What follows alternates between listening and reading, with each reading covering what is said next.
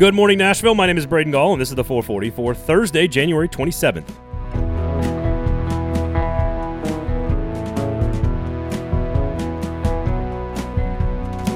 Coming up on the show today, we will take a break from the Tennessee Titans. Yes, Harold Landry, congratulations. You got named to the Pro Bowl with Kevin Byard. That's great news, but we've covered nothing but Titans for the last 3 or 4 shows, and I need a break. So we're going to talk Tennessee Volunteers today with Josh Ward, basketball and football recruiting. We're going to talk Nashville SC as the season and training camp is underway, and the U.S. men's national team is back on the pitch for the U.S. qualifying match on Thursday and Saturday. And we are going to hear from Adam Vingan of The Athletic as the Nashville Predators have totally course-corrected and won 3 straight games. Do you own a home in Nashville? If you do, then you need to know the name the Kingston Group.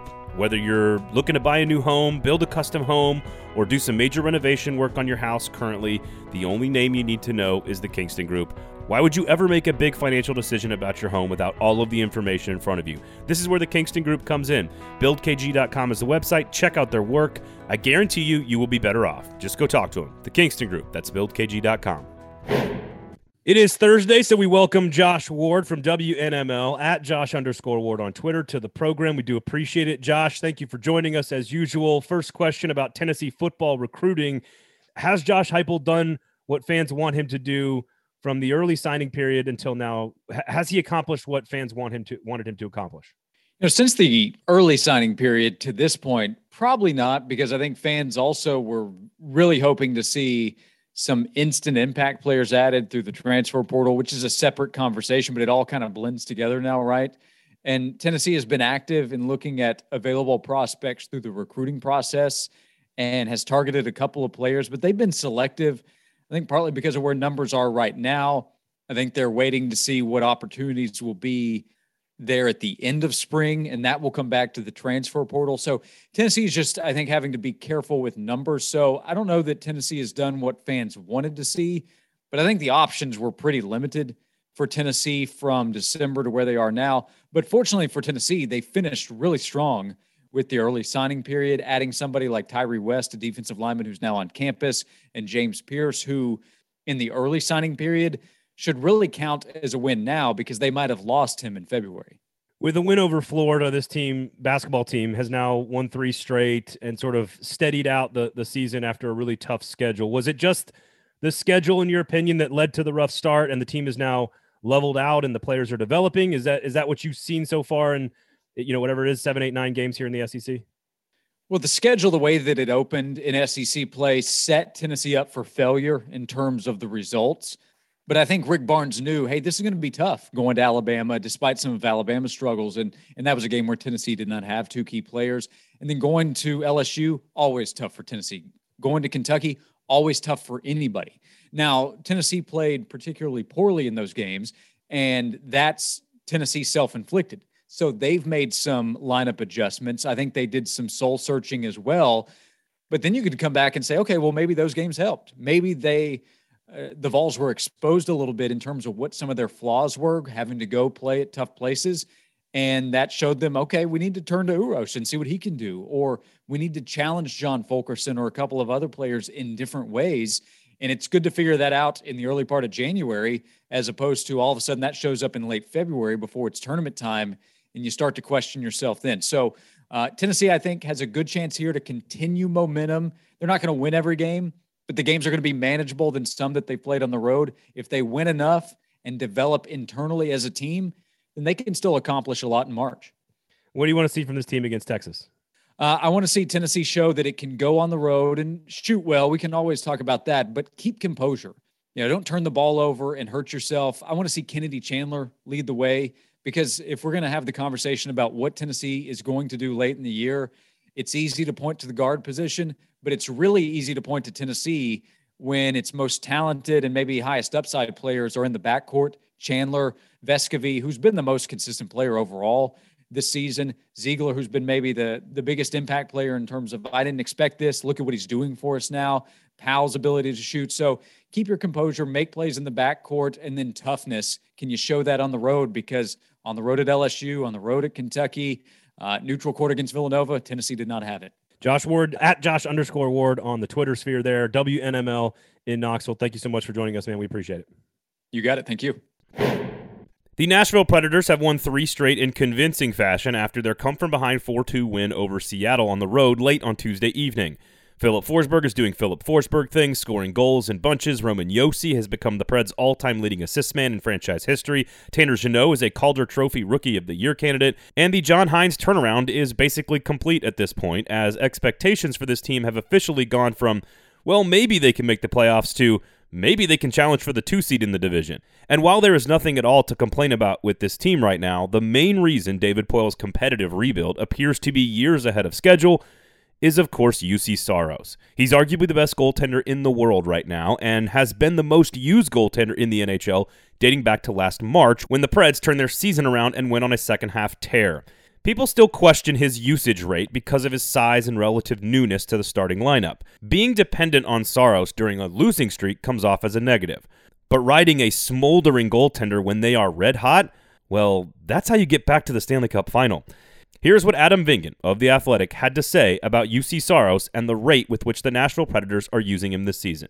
Because look, when the Tampa Bay Lightning win the past 2 Stanley Cups and Andrei Vasilevsky starts every single game, nobody's saying, man, they're really running Vasilevsky into the ground.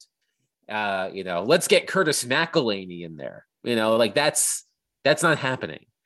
I think Juuse Saros has shown over the past, calendar year, that he should be mentioned in the same conversation as Andrei Vasilevsky, as a Connor Hellebuck, as those quote unquote workhorse goaltenders that can start every game. With all respect to David Riddick, I don't think you need to see him except for the second halves of back-to-backs. As long as there's a day between games, Juuse Saros is in his mid-20s. I'm not worried about him breaking down. Just keep riding him. That's how you win. That leads to the conversation of, well, would we be having this conversation if Juuse Saros was 5 inches taller? Who knows? But I just think that as long as he gets enough rest between games, I have no problem with him playing pretty much every game. That was Adam Vingan of The Athletic, a cut from the Gold Standard podcast, out on Thursdays everywhere you get your podcast covering the Nashville Predators. Make sure you go check out that show. We really appreciate it. We believe it's the gold standard of Nashville Predators podcasts. Rate, review, and subscribe, folks. We really appreciate it. It is soccer season in Tennessee. Nashville SC is in training camp right now, and the preseason begins on the 28th. That's right, this weekend, Nashville SC will play a preseason match. Also, the U.S. men's national team is back on the pitch. They will play El Salvador on Thursday evening in Columbus. Then they'll play Canada on Saturday. And to give us some insight into both the U.S. men's national team World Cup qualifying matches this weekend, but also to get you prepared for another season of Nashville SC soccer, we turn to Tim Sullivan of ClubCountryUSA.com and the Club and Country podcast to tell us exactly what we need to know about Nashville SC heading into year 3 in the MLS.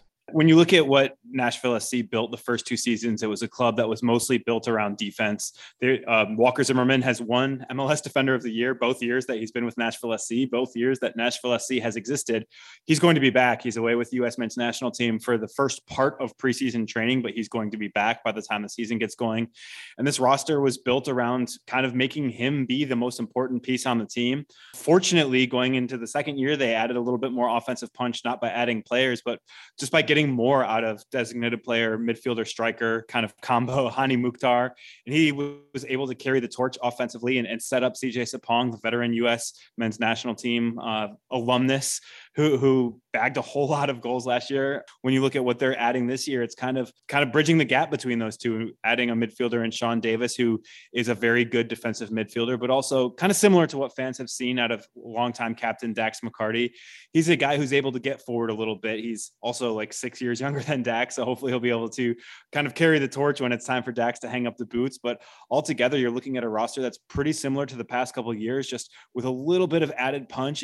You mentioned the U.S. men's national team. Of course, they will be on display Thursday evening against El Salvador. They're going to play Canada, the number 1 and 2 teams in CONCACAF right now for qualifying on Saturday. What do people need to know? Give us a little preview of the El Salvador match, a game they should win. And then, of course, the huge match coming up against Canada. What do you want to see from the U.S. men's national team in these 3 games? The main thing that you look at with the El Salvador game is that the United States Soccer Federation kind of intentionally made life difficult for the Salvadorans. They're putting this game in Columbus, Ohio, where it is not going to be as warm as it might be in San Salvador this time of year. So it's going to be a situation where those guys are coming in and having to perform in weather conditions that they're not really used to. And that's something that U.S. soccer is I think they're a little bit of gamesmanship you can look at. And in terms of what the quality of the roster is, there are some pretty good players for El Salvador. A lot of their guys ply their trade in MLS, but when you look at the names on the U.S. men's national team, it's kind of at a different caliber. You have a bunch of Premier League guys playing at the highest level of the sport. You have guys who are playing in the German Bundesliga. As talented as El Salvador might be from kind of an MLS perspective, they don't have the kind of world-class talent that you would expect the United States men's national team. In terms of Canada, they do have a lot of that European-based talent. Some of the guys who are playing at the highest levels of any team in CONCACAF are playing for the Canadian men's national team right now. It should be a kind of a heavyweight clash.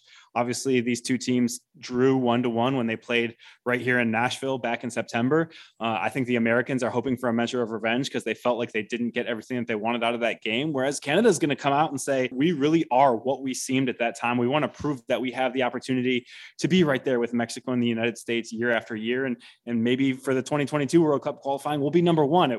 I think when you look at what the conditions are going to bring in Hamilton, Ontario, that kind of helps explain why the United States is playing their home games in cold weather as well. They don't want to kind of be awestruck by that like Mexico was. And so I think when you look at kind of the big picture of all of these factors coming together, it should really be a heavyweight clash. That was Tim Sullivan of the Club and Country podcast. Make sure you check that out every single Tuesday covering Nashville SC. Of course, we also talk U.S. men's national team. That game against El Salvador Thursday evening, 6:30 on ESPN2. The 440 is brought to you by our wonderful friends, the Kingston Group. BuildKG.com is the website. They are Nashville's locally owned custom home and remodeling firm, and they are the only name you need to know if you're making a big decision about your house or your future house. Just check out their work. BuildKG.com is the website. Just talk to them. I guarantee you will be better off.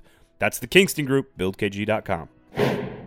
Thank you guys all for listening. Make sure you're checking out all the great podcasts from Broadway Sports Media, reacting to the Titans' loss to Cincinnati. Still a lot of aftermath to discuss there. Of course, Club and Country out every single Tuesday covering Nashville SC. You got the Gold Standard covering the Preds, Fringe Element covering the SEC, and Lamestream Sports featuring John Glennon coming out on Friday. Rate, review, subscribe to all those great shows. Please share the product. We really appreciate it. My name is Braden Gall. You can follow me on Twitter at Braden Gall. This has been the 440 for Thursday, January 27th. The 440 is a production of 440 Media, written and produced by Braden Gall, music by William Tyler.